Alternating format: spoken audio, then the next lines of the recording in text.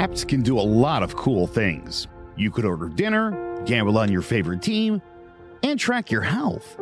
You could even get a mortgage. One click and you can be approved. I'm not sure by who or what country they're in. You deserve more from the mortgage industry. At AnnieMac Home Mortgage, we believe in the need for live human interaction during a very complex process. The kind of service and guidance which an app simply can't provide. Our customers are more than credit scores and income documents. They're individuals and families who live in and strengthen our communities. Their story is our story, and that story begins in a home. Chris Sawyer is an expert on providing superior customer service and in meeting the mortgage needs of current and future homebuyers. With over 18 years of experience in the industry, Chris is able to help customers migrate through the home buying and home financing process by using his wealth of knowledge as a well-qualified mortgage professional. And best of all, Chris is located in Cromwell, Connecticut, where he has helped hundreds of clients in Connecticut, Massachusetts, and Rhode Island make their dreams of homeownership a reality. Visit chrissawyer.annie-mac.com. Email him at csawyer@annie-mac.com or give him a call, 860-878-8730. Chris Sawyer, NMLS number 39345, corporate NMLS number 338923. AnnieMac Home Mortgage, an equal housing lender. American Neighborhood Mortgage Acceptance Company, LLC. DBA AnnieMac Home Mortgage. Go-Fi Direct. Connecticut First Mortgage Correspondent. License lender. Broker number ML 338923. Massachusetts Mortgage Lender and Mortgage Broker License number MC 338923. Rhode Island License Lender. License number 201128110L. Call for additional details. Jones on first down, wide open, it's Barkley, and Saquon Barkley will take it into the end zone. Your best ability is availability. Saquon Barkley, he's great when he's on the field, but the problem is since 2018, he hasn't been healthy for this team. Look at this, they lob it to him, he taps it in off the glass. How about that? Porter Moser, I think right now is the best coach in college basketball, hands down. Vince 2 for 3, he's done his part. Pitch is drilled to deep right field toward the poles, and it is gone. They don't mind not being what they were in the 90s as the best organization in baseball, because the Yankees aren't even close to the best organization in baseball. You're trying to be the Rays, and the Rays do this for a reason. Like, you're the Yankees.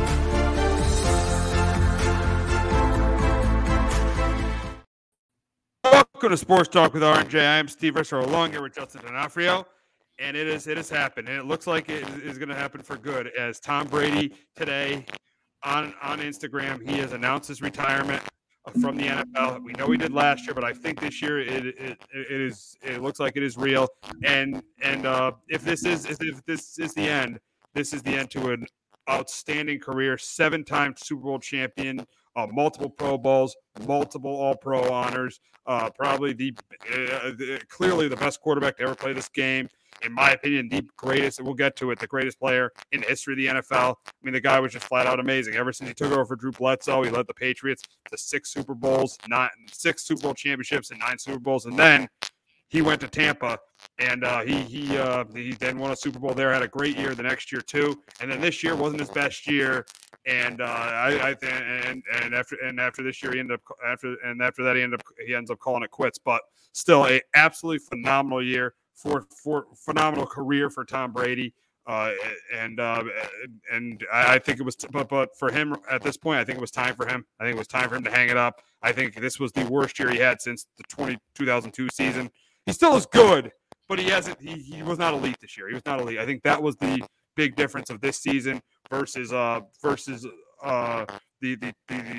think the 20 years previous to this year, that he wasn't really an elite quarterback this year. And I think, there were options of him playing in San Fran, playing, maybe for the rival, or his old rival, the Miami Dolphins, but seeing that he could be away from his family and his kid, or playing in Vegas with Josh McDaniels, but seeing that he's that playing in Vegas and playing in San Francisco, that he'd be away from his kids for pretty much 7 months. I don't think he wanted to do that, so he made the decision to retire. And Justin, he was one of your favorite. He was probably your favorite player, probably your favorite NFL player of all time. What are your thoughts on what happened today? Yeah, not totally shocked, but I guess I am a little bit. I know it's been a tough year for him on and off the field. With all like the family stuff. I thought maybe part of the divorce, was he was now going to kind of keep playing until he was 50 and try to hit that mark, but yeah, I think this year took a big toll on him, and I think you could kind of see that. And I think he's somebody too that he took a little bit of a step back this year, but he was still probably better than, a little bit over half the other NFL quarterbacks out there still. But he's a guy, he's just not that Leo level anymore. And I don't think he wanted to kind of, can you see also, being away from his family. But yeah, he was awesome. Again, he's got 7 Super Bowls, all the dynasty that him, Bill, and the rest of the Patriots, that run that they had in the AFC East for 20 years is, again, that's something that's, never going to be touched. He was unbelievable again in the clutch. Again, every time he had the ball down late in the game, you had a really good feeling you were going to come back and win that game with him. He's just such an unbelievable quarterback. Again, and the thing was, he didn't have any of the gifts that you've seen from, again, like Aaron Rodgers or Patrick Mahomes or Josh Allen. Like he gained that by his work ethic. And I think that's the big thing. Again, everyone's kind of seen like the draft report on him, before the Patriots took him. He's worked on everything, and again, he just kind of continued to go out there, work on it. Again, being benched when he was still at Michigan, he really he made sure that was never going to happen again when he got a job back. He was never going to lose his starting job again. And the work ethic that he put in, I just think too, because of how hard he worked, I just think I think at a point too, he's probably just drained. It's 23 years. Again, the longevity, again, he's been healthy pretty much his entire career, besides, again, the 1 year where he lost, he tore the ACL, but yeah, again, it's been a remarkable career. And yeah, he's definitely the best quarterback, best NFL player of all time. Yeah, and I mean, you talked about the work ethic, and the work ethic was second to none because he was able to play so well into his 40s. Like, you remember Belichick after the 2013 season, which was, the fact his numbers weren't that good was clearly not his fault. It was on the organization for not giving him what he needed. But having like Kembrell Tompkins, it was Julian Edelman's first year, and Kembrell Tompkins, one of his best receivers. But Belichick thought his best days were behind him, and he goes out and drafts Jimmy Garoppolo in the second round.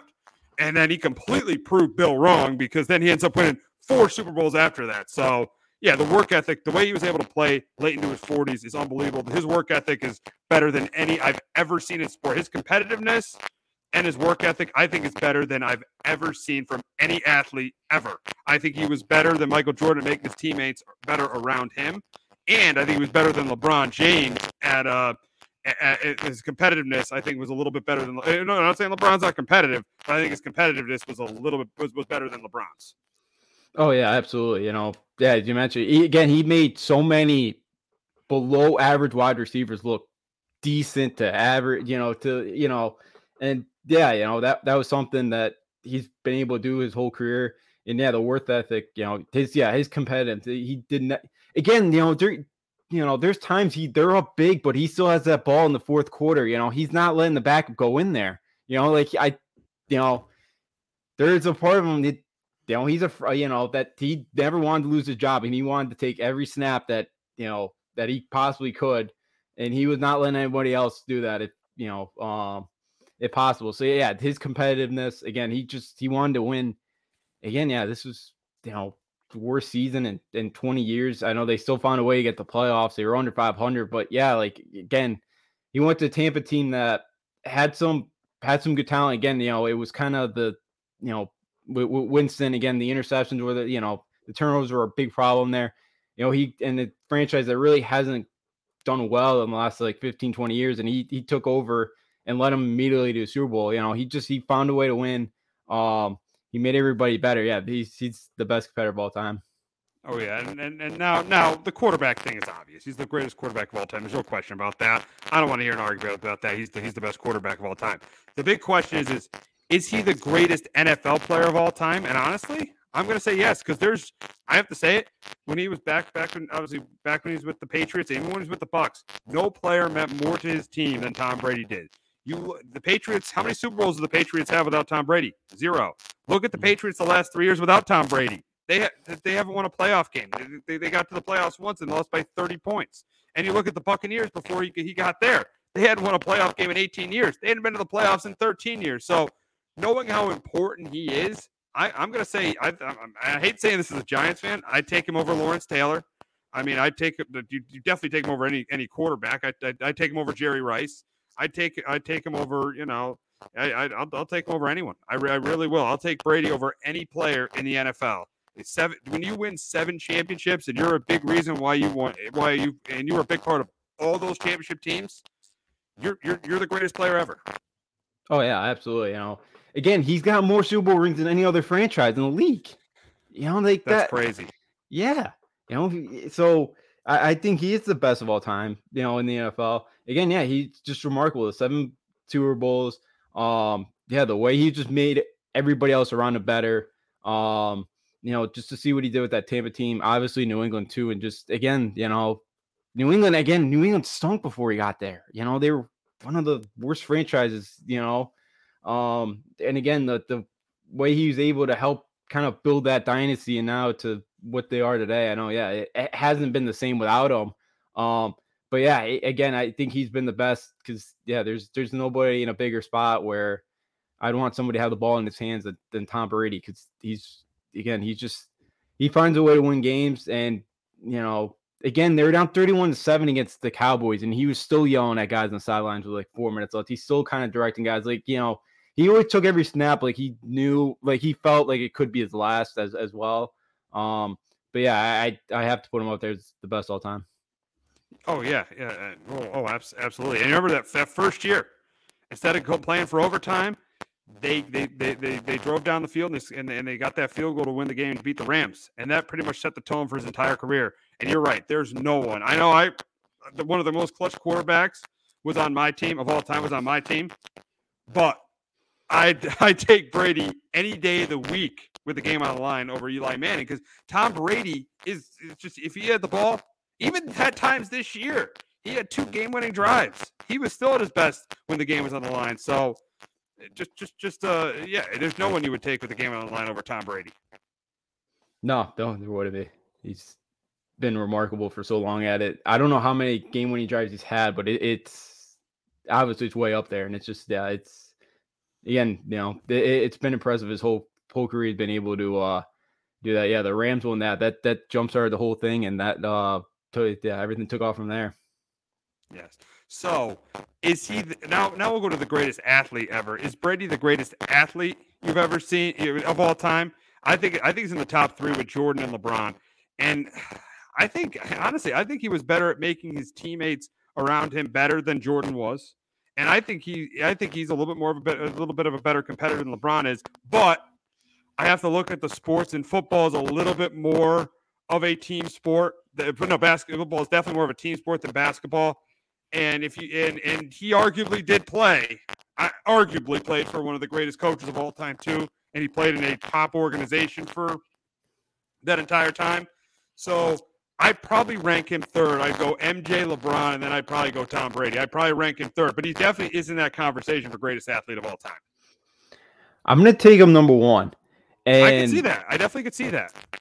And I think one of them is what his records that he's broken so many records, and by like wide margins where it's going to be pretty hard for anybody else to maybe touch him. Again, I know the sport is a lot different. It's a more passing kind of league now than it was back then. But again, like he's got 88 pass touchdowns in the playoffs. Like second Joe Montana with 45. Like it's like someone like the record that he's broken, a lot of them he's got some distance on. And we're about to see LeBron pass, Kareem. Like there's some records that, we've kind of seen pass. And I go back, with the 7th, he's won more titles than any other franchise combined, that have in the league, and also just that dynasty that he had in New England. It helped that he had Bill, and some of those teams kind of were not great for those 20 years, but the way they just dominated that league or dominated the division. Again, they got the playoffs, and they owned Peyton Manning. He owned Peyton Manning a lot in the playoffs. I know he got him a couple times there. But I just think in LeBron and MJ are phenomenal, but I just think some of the stuff Brady's done as well. I know it's a lot more of a team sport than obviously in basketball is. But yeah, the way he's kind of made things better. Again, he just didn't have any of the tools either that kind of a lot of, that you've seen Aaron Rodgers, Mahomes, Allen have. I think, because of all that, the records that he has, just all the winning, the competitiveness, I do slightly put him up there 1. I have MJ 2 and LeBron 3rd. Yeah. I could see you having him there at 1. And you talk about it being more of a passing league, but the thing is, over the last decade, the NFL has become more and more quarterback dependent, and he's been phenomenal, and he's been absolutely phenomenal. I mean, you look at the Super Bowls; those 2 Super Bowls he won against Atlanta and Seattle. I don't think any other quarterback wins those Super Bowls. I don't think that any other quarterback comes back from 10 down against the Legion of Boom and wins that Super Bowl. Brady did that. No one would have came back the way he came back against the Atlanta Falcons from 28-3 down in the second half to win that game. No one does that. So I disagree that he's the greatest athlete ever. I'm going to go with MJ, but it's very, very close between him, MJ, and LeBron. It's very, very, very, very close between those 3 guys. Oh yeah, absolutely. Those 3 have been the greatest 3 athletes, arguably. They Hector, actually, Michael Phelps. I respectfully disagree. Michael Phelps, to me, has been a better athlete. Tom Brady, 28 gold medal. He's got a point there. 23 gold medals. He definitely has a point there. But Phelps is not competing in the NFL or the NBA, and he's not competing for championships in those leagues. That's where I disagree. But Hector does have a point there. Yeah.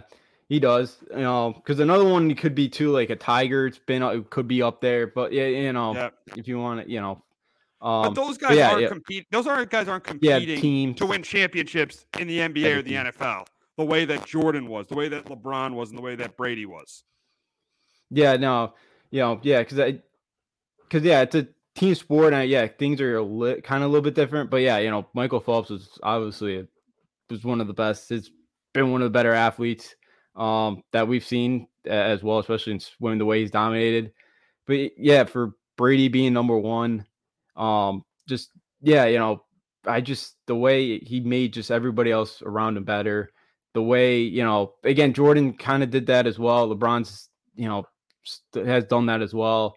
But just some of the rosters that he's had, and he's been able to win the whole thing, with some of the wide receivers he's had, again, you saw the year when he had Randy Moss and they went undefeated. That was, imagine if he had a Randy Moss for 8-9 years. Oh my God. What? Yeah. What his numbers couldn't, what are those numbers like then? That's the thing. People try to say Peyton was better in the regular season. That's nonsense. Okay. No. Look at the receivers Peyton had. He had Reggie Wayne and Marvin Harrison for most of his career. Then he went to Denver and had I know Brady had Welker, but he had Demaryius Thomas, Wes Welker, and he had Eric Decker. He always had pretty good receivers. Brady was a better quarterback than Peyton in the regular season and in the postseason. Yeah, he was. I know Tom had some pretty good tight ends throughout his career, but he never really, outside of Moss, he didn't have that defined. I know Welker was good, Edelman was good, but if he ever got a Marvin Harrison or Reggie Wayne, side by side with him. Yeah, again, those numbers, again, the numbers would be even better. So I just think if you this has been a discussion with the Patriots last decade of not putting talent around their wide receiver. But if you could put a number, you could put if he had a Randy Moss there for a couple more years, if he had him for a majority of his career, a guy like that, again, again, some of those numbers are, even farther and even more untouchable to beat than they are right now. Oh, absolutely. I mean, and look at what he did in 2006 and 2013. He got the Patriots to AFC Championship games in 2006 with Rashae Caldwell and Jabbar Gaffney as his 2 best receivers. And in 2013, he got them to an AFC Championship game. Edelman was good, but he wasn't Edelman that year. And he had Kimbrel Tompkins on that team. So Brady took people. He threw a touchdown pass to Kimbrel Tompkins. So look at Brady made below average guys good. There's no quarterback that could make make below average receivers look good the way Tom Brady could. No, I'm look at Rodgers. Well, Devontae Adams this year. He was hurt, but still, he was hurt. Yeah, but the beginning of the year, he wasn't that good. No. He wasn't able to kind of pick him up. So that's something. Brady was able to do throughout his career, and I think that's what's made him so and I think that's just the most impressive part is, there's just not too many quarterbacks that have been able to do it and to maintain it like he did for so long. It's for so many years. And then you kind of finally saw him like again last year at Tampa in 2020. Again, the numbers he put up at, 42, 43 years old, that was insane. The numbers he put up at that age, what do you have? 45, 46 touchdown passing last year. At that age with all the weapons he had, it was just, it was remarkable. It's just, he's been able to, make everybody else around him better. That's been a huge kind of trait for him. And again, I just think it's his work ethic. And I think his wide receivers, especially, when he's trying to start to take off and everything started to go well, and he was at the top of his game. And I think a lot of wide receivers kind of knew they'd put in the work for him because, I think he really took the time to really, form relationships with a lot of those wide receivers, tight ends, the all offense in general. And again, I think that goes with worth all the practice he's put in with all those guys over the years. Oh, absolutely. I mean, you said the way he played in his 40s, he went down to Tampa and threw for over 40 touchdown passes twice. And he was 43 and 44 and he won a Super Bowl MVP at 43. You're never going to see that ever again. That's why, to me, as we said earlier, he's the greatest. I mean, don't even argue about being the greatest quarterback of all time. He has that by far. No one's going to touch him. But he's the greatest NFL player of all time. And I think a big reason is because of the way he played in his 40s, and not even for the teams that he was on for 20 years. He brought the greatness somewhere else to a team that didn't make the playoffs for over a decade. Yeah. Like I really couldn't remember the last time Tampa's made the playoffs before he got there. Like it was a while. It's a franchise that really was kind of in a rebuild for a decade. It felt like. So to be able to go down there and be able to just go bring a ring immediately to him, was huge. And it really, I think that helped his legacy even more. And it really showed that it was more about him than Bill. Bill obviously has a huge part of the dynasty as well, but you could see when he went down to Tampa, like you can make it out to, Tom Brady meant more to the Patriots dynasty than Bill Belichick did. And I think that cemented his legacy even more.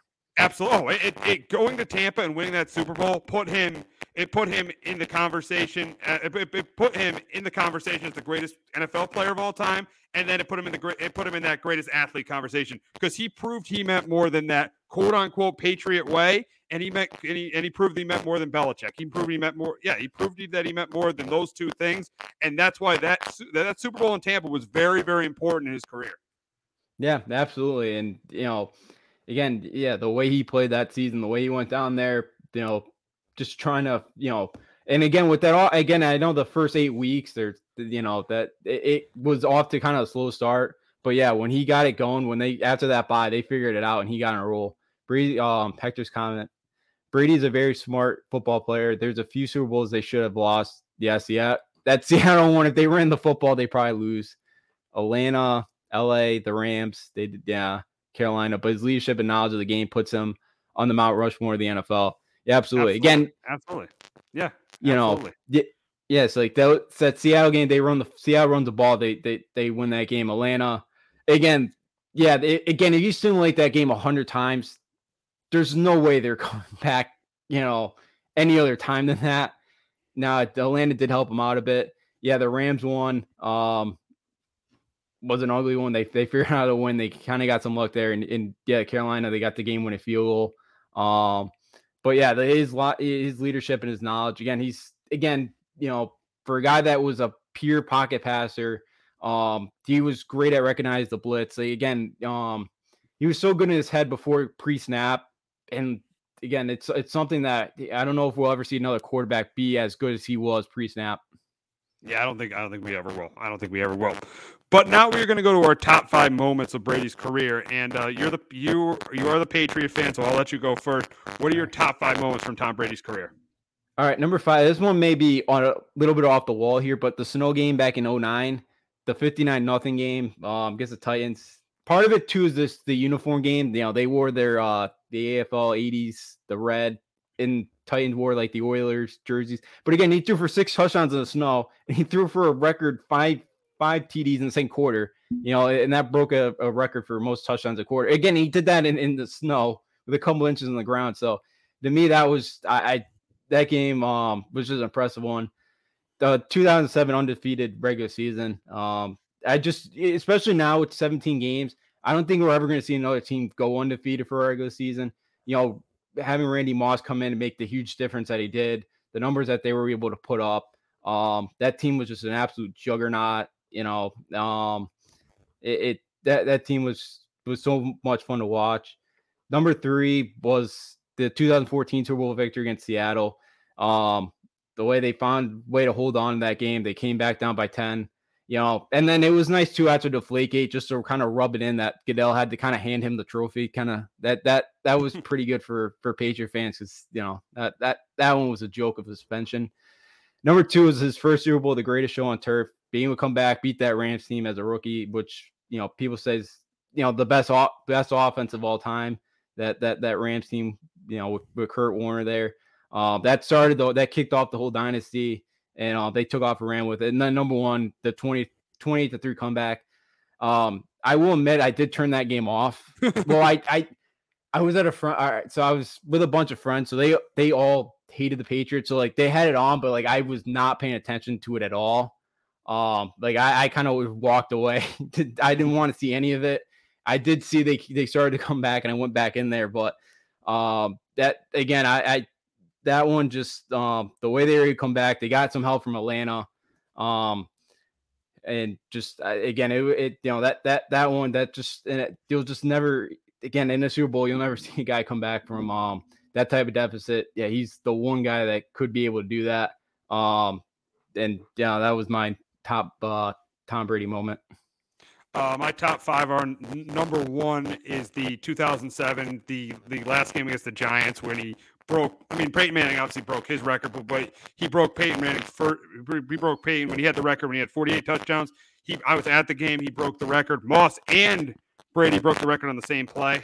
I remember Moss dropped the ball first, and then he went back to him, and then they both broke the record for receiving. Moss broke the record for receiving touchdowns in the season, and Brady broke the record for touchdown passes in the season. So that's my number 5. My number 4 is him winning that Super Bowl with the Buccaneers, because as we said earlier, that put him in another stratosphere. That put him as one of the greatest athletes of all time. That clearly put him in the conversation for one of the greatest players in NFL history, because he proved that he didn't need the Patriot way or Belichick to win a championship. So that's why I think that 7th ring was really, really important for his legacy. That's why that's number 4 for me. Number 3, it was that first Super Bowl against the Rams. It was that first Super Bowl against the Rams, winning that Super Bowl, leading him on that game-winning drive, and then cementing and then getting that job for good, getting that starter's role for good. Because you remember, Drew Bledsoe played in most of that AFC Championship game when Brady got hurt, but he took over that job for good when he won that Super Bowl against the Rams. Number 2 for me was the game in 2014 against the Seahawks. The comeback, down 10 against the Legion of Boom, winning that game, and then you see with all the Deflategate rumors, Goodell had to hand him the trophy. So that is definitely that's number 2 for me. Brady winning that Super Bowl against the Seattle Seahawks, coming back from 10 down against the Legion of Boom. And number 1 is everyone's number 1 with Tom Brady, the comeback, down 28-3 in the Super Bowl, leading his team back and winning that game. The greatest comeback in Super Bowl history. That was unbelievable. That is my number 1 moment for Tom Brady. So we both share the number 1 moment, and most of our moments are the same. I think 3, 4 to the 5 are the same. The only one that's different for you is that Buccaneer moment. The Buccaneers. I have the Buccaneer moment because the Buccaneers one. Yeah, you had the Buccaneers one. I had the snow game. So I guess 2007. I kind of combined the whole. Gotcha. Yeah, because I just think the Buccaneers was very important just for his legacy, because it clearly made him the most responsible for that Patriots dynasty, because he proved he didn't need. And Belichick hasn't proven this. Belichick and the Patriots haven't proven this. Brady did. He proved they didn't need. He proved that that the Patriots needed him, and Belichick needed him more than he needed the Patriots. Yeah, he absolutely did. That was a tough pill to swallow for a lot of Patriot fans to see him go down there and win down there in Tampa. But Hector has his memory. That was week 1, wasn't it? That was week 7. That was week 7 in I Miami. But the problem with, and listen, I respect Hector's opinion there, but the problem with that game was Miami was absolutely terrible that year. They were 1-15. Yeah, they threw like 6 touchdown passes in the first half. That was a horrific Miami team.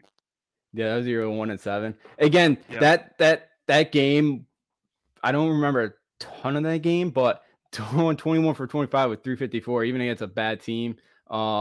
Perfect passer rating, and that was probably one of his best games out there. But yeah, they absolutely throttled Dolphins that day. Yeah, that was the year. Yeah, they were 1-15. But yeah, the numbers that day were pretty impressive down there at versus Miami. Oh, absolutely. Absolutely. So we thought before the Brady stuff happened that we're going to open the show with this. But yesterday we had breaking news on Sean Payton. He is going to become the next head coach of the Denver Broncos. Now the Saints get the Broncos' first-round pick, and they get, I think, the Broncos' second-round pick in 2024. I would not give up draft capital for a coach. You look at what happened with your team with Brady, with Belichick. We lost Brady. It's not the Saints. Even you look at when it's just not the same when a great player leaves. I would never give up draft compensation for a coach, but that's what the Broncos did. They go into this year with no draft picks, and I do think that Payton will improve the Broncos. I do think they will be an improved team next year, and I think they got a really good chance to be a playoff team next year. I think they could be I don't think they're going to be a Super Bowl contender, but I definitely think that the Broncos are going to be a playoff team because I think their defense was pretty good last year. I think a big reason they were bad is their offense was terrible, but their offense definitely played better. They averaged like 27 points a game when Nathaniel Hackett left. So Russell Wilson started to play better when Nathaniel Hackett left. They're hoping to get Javonte Williams back next year. So I do think with Sean Payton, this will be a playoff team next year. Justin, the big question is, do you think they're a playoff team with Sean Payton as their head coach? Maybe in year 2. I don't know about you. I think this is the best situation here for Russell Wilson to have Sean Payton come in. But stylistically, he's a little bit different from Drew Brees. So we'll see how he kind of, figures it out with Russell Wilson. Again, he kind of played better there the last couple weeks of the year. So maybe he could kind of figure out some of those offensive issues that they had. But maybe in year 2, I'm not sure. I got to see Russell first. Kind of like, how is he kind of use Russell? Is he able to kind of just fix him a little bit? Again, the first year out, Pete Carroll, and again, nobody in August thought Geno Smith was going to have a better year than Russell Wilson. I have to kind of see it because I got to see Russell Wilson be better, but I think Sean Payton's the best kind of option that they got, to try to fix Russell Wilson here, because again, they got another 5 years of Russell Wilson, and they're paying him $500 million. So, you got the right coach to try to fix him and see you can get anything left, out of Russell Wilson. We'll see. I think potentially they can be, but I think more likely year 2 for him, just because that division's so tough. We'll see what the Raiders can do, this offseason, who they go after for a quarterback. But the AFC, there's still so many, good teams. I could maybe see him sliding in at 7, but I could see him just missing out of the playoffs. Now, are the Broncos? This should be an easy one. Are they a Super Bowl contender with Sean Payton? And no way. There's no way they are. With no draft capital and Russell Wilson. Let's be honest. His best days might be behind him. So I would say there's no way they're a Super Bowl contender with Payton next year. No, absolutely not. I don't see it. Maybe in a couple years down the line, but maybe. But yeah, right now, no, not without any draft picks next year. I think they're like in a tight spot too for salary cap wise. So I don't know how much money they got, but again, a ton of it's going to Wilson already. So we'll see. Maybe a couple years they get some young wide receivers. Maybe Payne kind of get something out of those guys, but we'll see. Not in year 1. No. But this is a step in the right direction for the Broncos, an organization that since Peyton Manning has left has not made the playoffs and has had 6 straight losing seasons. So this is definitely a step in the right direction for this franchise. Yeah, and absolutely. Again, because I know we talked about this, earlier in the year, but right now the only team I think right now in the NFL that was it's like in worse shape right now organizationally wise is like the Texans, because they don't have any picks. You got Russell Wilson here on the books for 4 or 5 years, so yeah, it's a step in the right direction. We'll see if Sean Payton can kind of get them out of it here, get them back, because it's a great fan base. It's they love their football. They got some history, so Denver's, a team that should be up there in the top half of the AFC every year in the top half division. So yeah, we'll see if Peyton can get it going down there. Yeah, we'll see. We'll see. Now, speaking of the Texans, they hired DeMeco Ryans yesterday, pretty much at the same time as the Broncos hired Sean Payton. And I think this is a good hire. Former player, played for them for 6 years, played linebacker for the Texans for 6 years. I think this is a good hire. Did a great job in San Francisco. Obviously, hiring coordinators, you never know. It's always a guessing game. But I think this is a better hire than their previous 2 hires. Yeah, absolutely. They go young. They go a guy that they need to fix their defense. I think you got a guy that from San Francisco that had one of the top defensives in the league. I do think this is a good step right now for the Texans. We'll see because he got the 6-year deal. So hopefully the Texans give him that time here to kind of try to start something here. Because, yeah, it's going to be a 3-4 year rebuild here, I think, for the Texans, maybe longer. They got a ton of draft picks coming up, so we'll see what he can do with them. But, yeah, it's something that this is not going to – it's going to take a little bit, more than just kind of an overnight project here to kind of fix the Texans. So it is definitely a good step in the right direction for Houston. Yes, absolutely. So now going from DeMeco Ryans' old team to his new team, from his new team to his old team, the San Francisco 49ers, they got crushed in the NFC Championship game on Sunday, 31-7 to the Eagles. And my biggest takeaway from this game is Kyle Shanahan, he did not coach a good game. He did not coach a good game at all. And it started right off the bat. The Devontae Smith catch was not a catch. You saw him trying to get guys up the line of scrimmage. The minute you see that as a head coach, you got to be talking to your guys upstairs, and you got to challenge that. You got to challenge that because that was a 4th down play right there. You get the ball close to midfield, and then what happens is the Eagles score a touchdown. So that's the difference of the Eagles scoring a touchdown. You getting the ball at midfield. If you're a head coach, you have got to challenge that play. That was the first thing he did.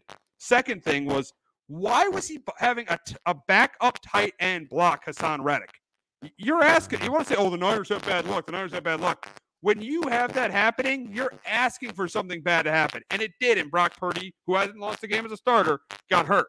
And now we know he's going to be out for a while, too, because of it. And then third, 1:36 to go. You have Josh Johnson as your quarterback, and you're getting the ball back. I know, and 99% of the time, I want coaches to be aggressive in that spot. That is the one time, knowing the situation, you're getting the ball back to start the half. You're getting the ball back. Just run the ball 3 times. The Eagles had 2 timeouts left. They call their 2 timeouts, and then even if you're giving the ball back to Jalen Hurts, you're getting the ball back with at most 40 seconds left in your territory, and your defense played really well in the first half. So I didn't get those 3 things Shanahan did. Shanahan did not coach a good game. That's my biggest takeaway with the 49ers. And with the Eagles, it's been what they've been doing all year with the pass rush. Their pass rush, they knocked out 2 quarterbacks, and it was their running game. And their running game has been the identity of this Eagles offense ever since they started 2-5 last year. And it's led them and it's been probably one of the biggest reasons why they've gotten to the Super Bowl. It's helped Jalen Hurts. And it's really helped that offense. That running game for the Eagles was good again. They ran for over 140. They ran for almost 150 yards against the top run defense in football. That running game was really good. So my takeaway for the Niners was the quarterback was my takeaways for the Niners was Shanahan was not good, and my takeaway for the Eagles was the pass rush and the running game. What are your takeaways from the NFC title game? Yeah, for the Niners, Shanahan was not good. You mentioned that pretty much what I was going to say with that. So, again, they didn't really, and then they didn't have a chance when Purdy got hurt, you knew the game was over. They had 0 chance to win that football game. They put Josh Johnson in the bad spot there late in the first half. 2 that didn't help things either. You can't really expect a 4-string quarterback there to try to get something there on first, on 3rd down. It just was not going to happen. And then, so it was, the Shanahan was a big part, of, and then just losing Brock Purdy. And yeah, for Philly, it's just the way they are on the line of scrimmage. They're the most dominant team up front on the offensive and defensive side of the ball, up front. They've been like that pretty much all year long. They've been like that.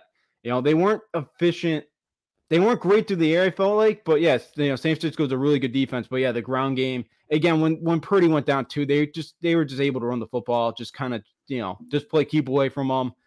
They just really they didn't have as long as they didn't just they for San Francisco to win that game, they literally would have had to hand San Francisco every point that they needed. But yeah, Hurts played well. They ran the football they ran the football like they have all year.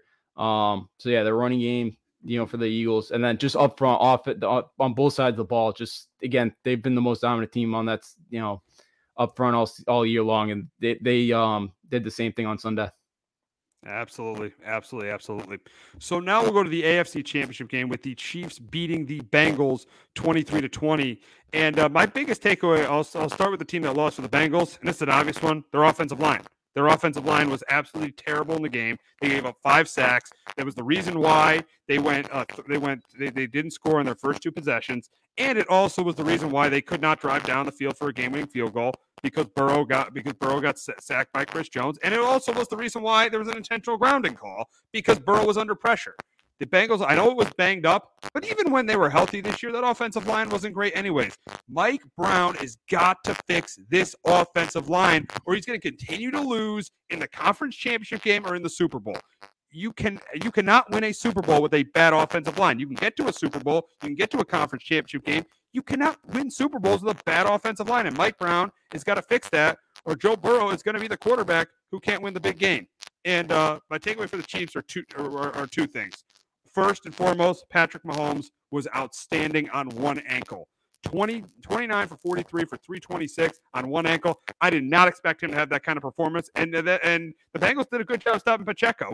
We before the game, we said 2 guys had to be really good were Pacheco and Jones. Obviously, we know Jones was outstanding. Pacheco wasn't. But what made up for Pacheco not being good was the play of Patrick Mahomes. And the play of Patrick Mahomes was outstanding in this game. To do what he did on one ankle to get those Chiefs to the Super Bowl, that was an outstanding. And he lost Juju Smith-Schuster during the game too, and he lost Kadarius Toney. So 2 of his top 3 receivers.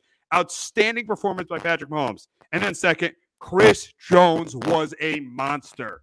He was a monster in the run game. They contained Mixon all day long, and then in the pass game, he was phenomenal. He was all over Joe Burrow all night long, and he had the sacks that meant the most at the end of the game. He had the huge sack to force the Bengals to punt and set up the Chiefs on that game-winning drive. So Chris Jones and Patrick Mahomes were outstanding. Those are my 2 takeaways from the Chiefs and Burrow and the offensive line being terrible for the Bengals. What were your biggest takeaways from the AFC Championship game? Mine, was one was obviously the offensive line. They just they showed all day. Again, I think that it makes the Bills even look worse too. That they could not take advantage of how bad the Bengals offensive line was. Yeah, Chris Jones was a game wrecker.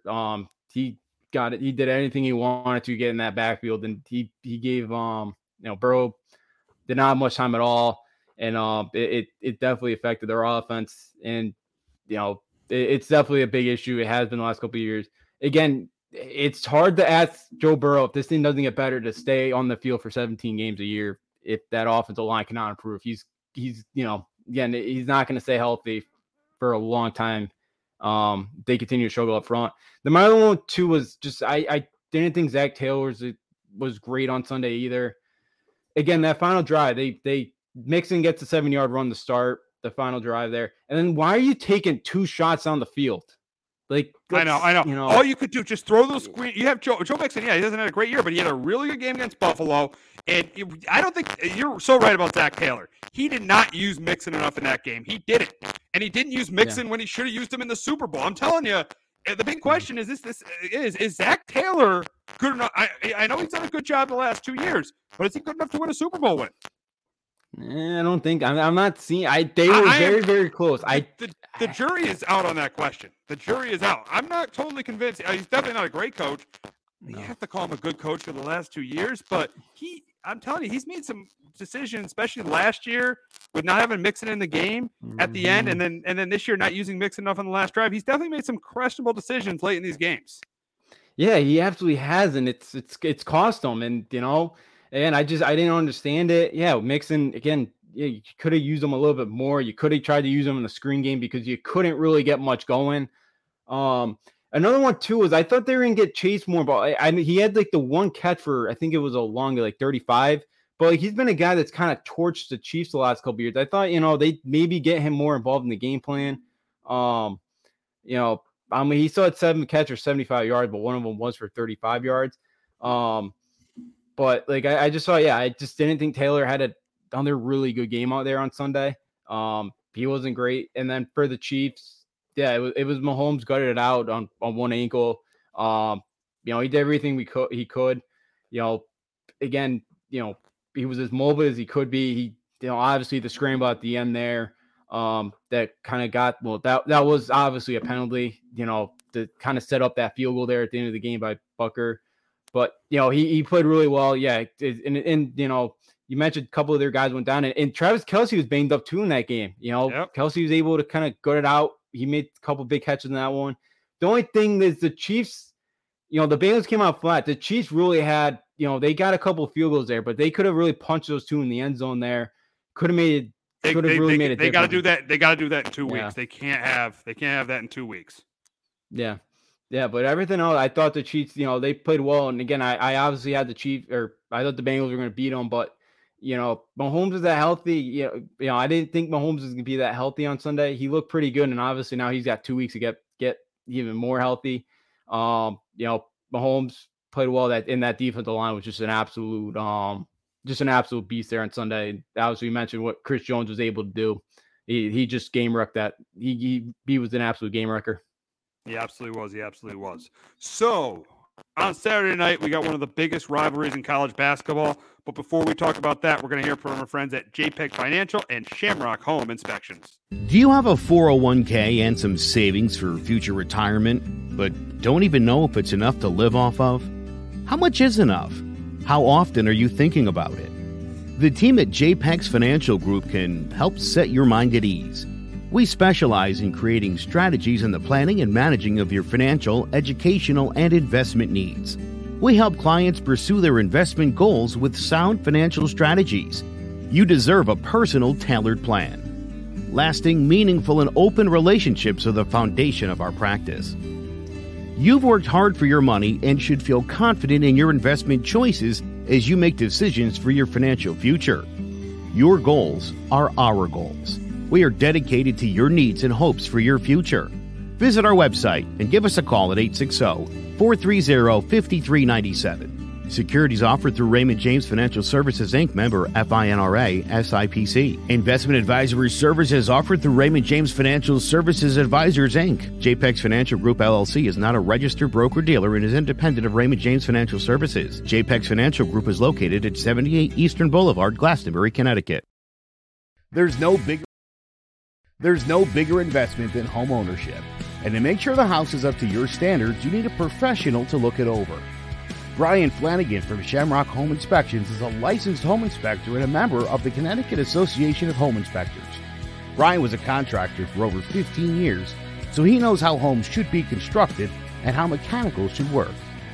What makes me a good home inspector was the 20 years that I was a home improvement person, doing all the different repairs that I have done and what other people have done wrong that I had to go out and fix. So I have a pretty quick eye on seeing what's right and what's wrong. Before you move, call Shamrock Home Inspections. Before you make the biggest investment of your life, call Brian Flanagan from Shamrock Home Inspections at 860-268-2566 or visit shamrockhomeinspectionct.com. All righty, so Saturday night we get the big rivalry between Duke and North Carolina, and neither of these teams are ranked coming into this game. North Carolina, this obviously is a rematch of the Final Four last year between these two teams. It was Coach K's final game. Coach K's, this is the first time that UNC is back in Cameron after Coach K's final home game. UNC beat them in the Coach K's final home game and in Coach K's final game. Duke definitely looking to get revenge on Saturday night. And I think for the game, I think Duke wins this game. I think they're pumped up. They want revenge from what happened last year with North Carolina. But the big question is for Justin, there are two questions. Who wins Saturday night? And which one of these teams will make a run in the ACC tournament and even the NCAA tournament? Which team has a better chance to make more of a run? Saturday night, both teams are starting to kind of figure it out. Jeremy Roach is back for Duke, and he's been huge at the point guard spot. They really needed him because Duke's got one lottery pick, and that's Filikowski. You know, Derek Lively, the number 1 overall recruit, he's not lived up to the billing. He's really struggled. And Whitehead's battled a foot injury. It'll be interesting. You know, somebody could take him in the lottery, but it's the second foot injury already. So I kind of worry about the durability a little bit right now. But for Saturday night revenge, I do think Duke finds a way to pull it out.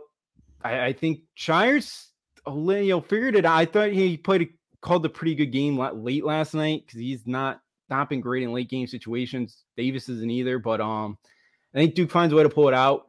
And I think to make a bigger run in the ACC tournament and the NCAA tournament, I'd probably go Duke because of the point guard play of Roach. Roach really played well at the end of last year. He's really carried that into this year. You know me too, Steve. I don't like Caleb Love. I'm not a RJ Davis a little bit better than Caleb Love, but I don't really trust those two. They just got hot at the right time. Like that's all it was. They got no depth. Baycott's a beast, but again, it's tough to go on a run when your best player is a center. Caleb Love last year was a 38% 3-point shooter. This year he's at 27%. His freshman year is a 26% 3-point shooter. He's regressed last year he kind of had a really nice year from 3. He's regressed back to what he is. So I'd probably say Duke because of that. Now, if they can figure out Derek Lively, like that's the thing. Like if they can get him going, because he's the number 1 recruit this offseason. You know, it's been strange that he's not shooting the ball well from pretty much anywhere. So, and Whitehead's not a season injury, but you know, I'm not sure when he's going to come back right now. But I'll take Duke. I think it's a second weekend team. I don't really think I think maybe the only national title contender in the ACC is Virginia, but I don't know if they could win it either because they don't have an NBA guy on that roster. They just have a lot of good college guys. But my other thing is I'll be interested to see how big this rivalry is in the next 5 to 10 years because you know me, I don't think Herbert or Shire I don't think they'll be here for more than 15 years. Why aren't you as big of a fan of Herbert and Shire? Why is it you don't really like Herbert Davis, even though he got to a national title game last year? You don't like Herbert Davis, and John Shire, you're not high on so far. No, Davis. I just think this could turn out to an Ollie thing. Like, yeah, he got on that run. Let's give him the extension. Okay, North Carolina, Duke, they're always going to have top talent, but they're always going to recruit. They're always going to get the top guys. But I don't know. But like. I don't see them. I don't see both. Like, I don't think Davis is a great in-game coach. I think they just got hot last year. Shire, the same thing. They started to play better defensively at the beginning of the year. It's starting to kind of regress there for Duke. Shire and Duke's not getting the same calls like they usually do under K. Like that. That's another thing that's you're finally going after Coach K again. Yes, K could work those refs big time. Shire ain't doing that. Again, did you see that one against Virginia Tech last Monday? How they lost that game? Yeah, I saw. Yeah. That would have been a flagrant 2 if Coach K was on the sidelines. Let's be honest about here. That. Maybe flagrant 1. I'll give you that. Would have been a flagrant 1 at least if K's on that sideline.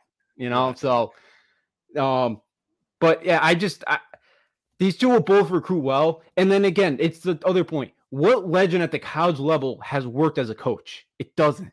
It just doesn't. Shire won an national championship at Duke. I know Davis was at North Carolina too. It just doesn't. It just doesn't work. It just won't. It's gonna end badly like it had. DeJuan Howard, Michigan, yeah, that looked good for a year. That one, there's noise now of changes need to be coming there. So Patrick Ewing at Georgetown. Looking at that situation. That's a disaster. I don't know how he still has a job. They don't want to. I think it's mostly because they don't want to fire a legend and they don't want to break that relationship. Yeah, but you're right. They never work. It doesn't. That's why I didn't like. I know Duke and Krzyzewski love staying in house, but I would have gone with Tom Amaker for that job at least for a couple years. Now Amaker wanted the job, and this is where I can't stand K even more because remember the Wake Forest game last year when he left the game at halftime because he was quote unquote sick. It was the day of the Wake Forest game. The story came out about Tommy Amaker wanting the job, and Coach K, reportedly kind of like screamed and yelled at him like, "No, it's Shire," because K wanted to control Shire, knew he couldn't the Amaker. So Kay was mad at the media that we all portraying him as a bad guy. Oh, gotcha. He didn't want to talk to the press that night. Yes. So that's why I can't stand Kay. That's another reason why I cannot stand his guts. But anyways, it just doesn't work. The legend thing's trying to be the alum. And again, they're both taking over for Roy and Kay. Like, they're just, especially for Shire, the expectation level, it is just so high that I don't think he's going to be able to just, and I think recruiting too now, and I think with NIL and all that too, it's different where all these guys are making millions. They're going to be here for a season. Why do I really, really care? Like, I do think that's another part of why I could see these two kind of, maybe not so much North Carolina, but more Duke, because they usually have more one and dones.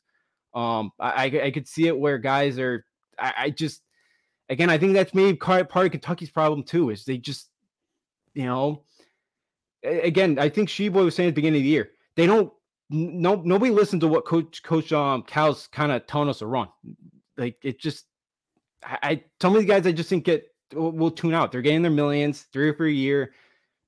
They want to, and obviously get their draft stock as high as possible. Like, I just think it's, I think that could be part of it. I don't see these two, Shire, Davis, being here for the long term. And I don't know if this rivalry, again, they're not in the top 25 right now. Yeah, they'll have some top 25 battles in the future. I don't know if they'll ever be a top 5 battle with these two in a while. I'm not really high on these two right now. Yeah, we'll see. We'll see what ends up happening with these two coaches. But that's going to wrap it up this week on Sports Talk with R&J. For Justin D'Onofrio, I'm Steve Risser. We will be back next week with our Super Bowl preview, and we will also be previewing the NBA trade deadline. Have a great weekend, everyone. Jones on first down, wide open, it's Barkley. And Saquon Barkley will take it into the end zone. Your best ability is his availability. Saquon Barkley, he's great when he's on the field, but the problem is since 2018, he hasn't been healthy for this team. Look at this. They lob it to him. He taps it in off the glass. How about that? Porter Moser, I think right now is the best coach of college basketball, hands down. It's 2 for 3. He's done his part.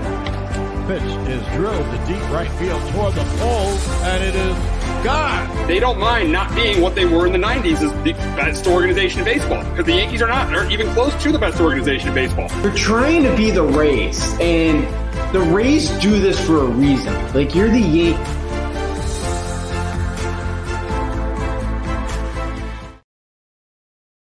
Hello, my name is Joe Aguirre. I'm the president of Clovercrest Media Group. And here at CMG, we have a wide variety of podcasts, including sports shows like Keys to the City, The Roll Call, Throwing Jabs, All Four Downs, and Jawing About the G-Men. And great true crime shows like Sticky Week, Crimes and Consequences, Ivy League Murders, and Bird, the unsolved murder of David Eichmann. You can find all these podcasts and so much more by visiting ClovercrestMedia.com.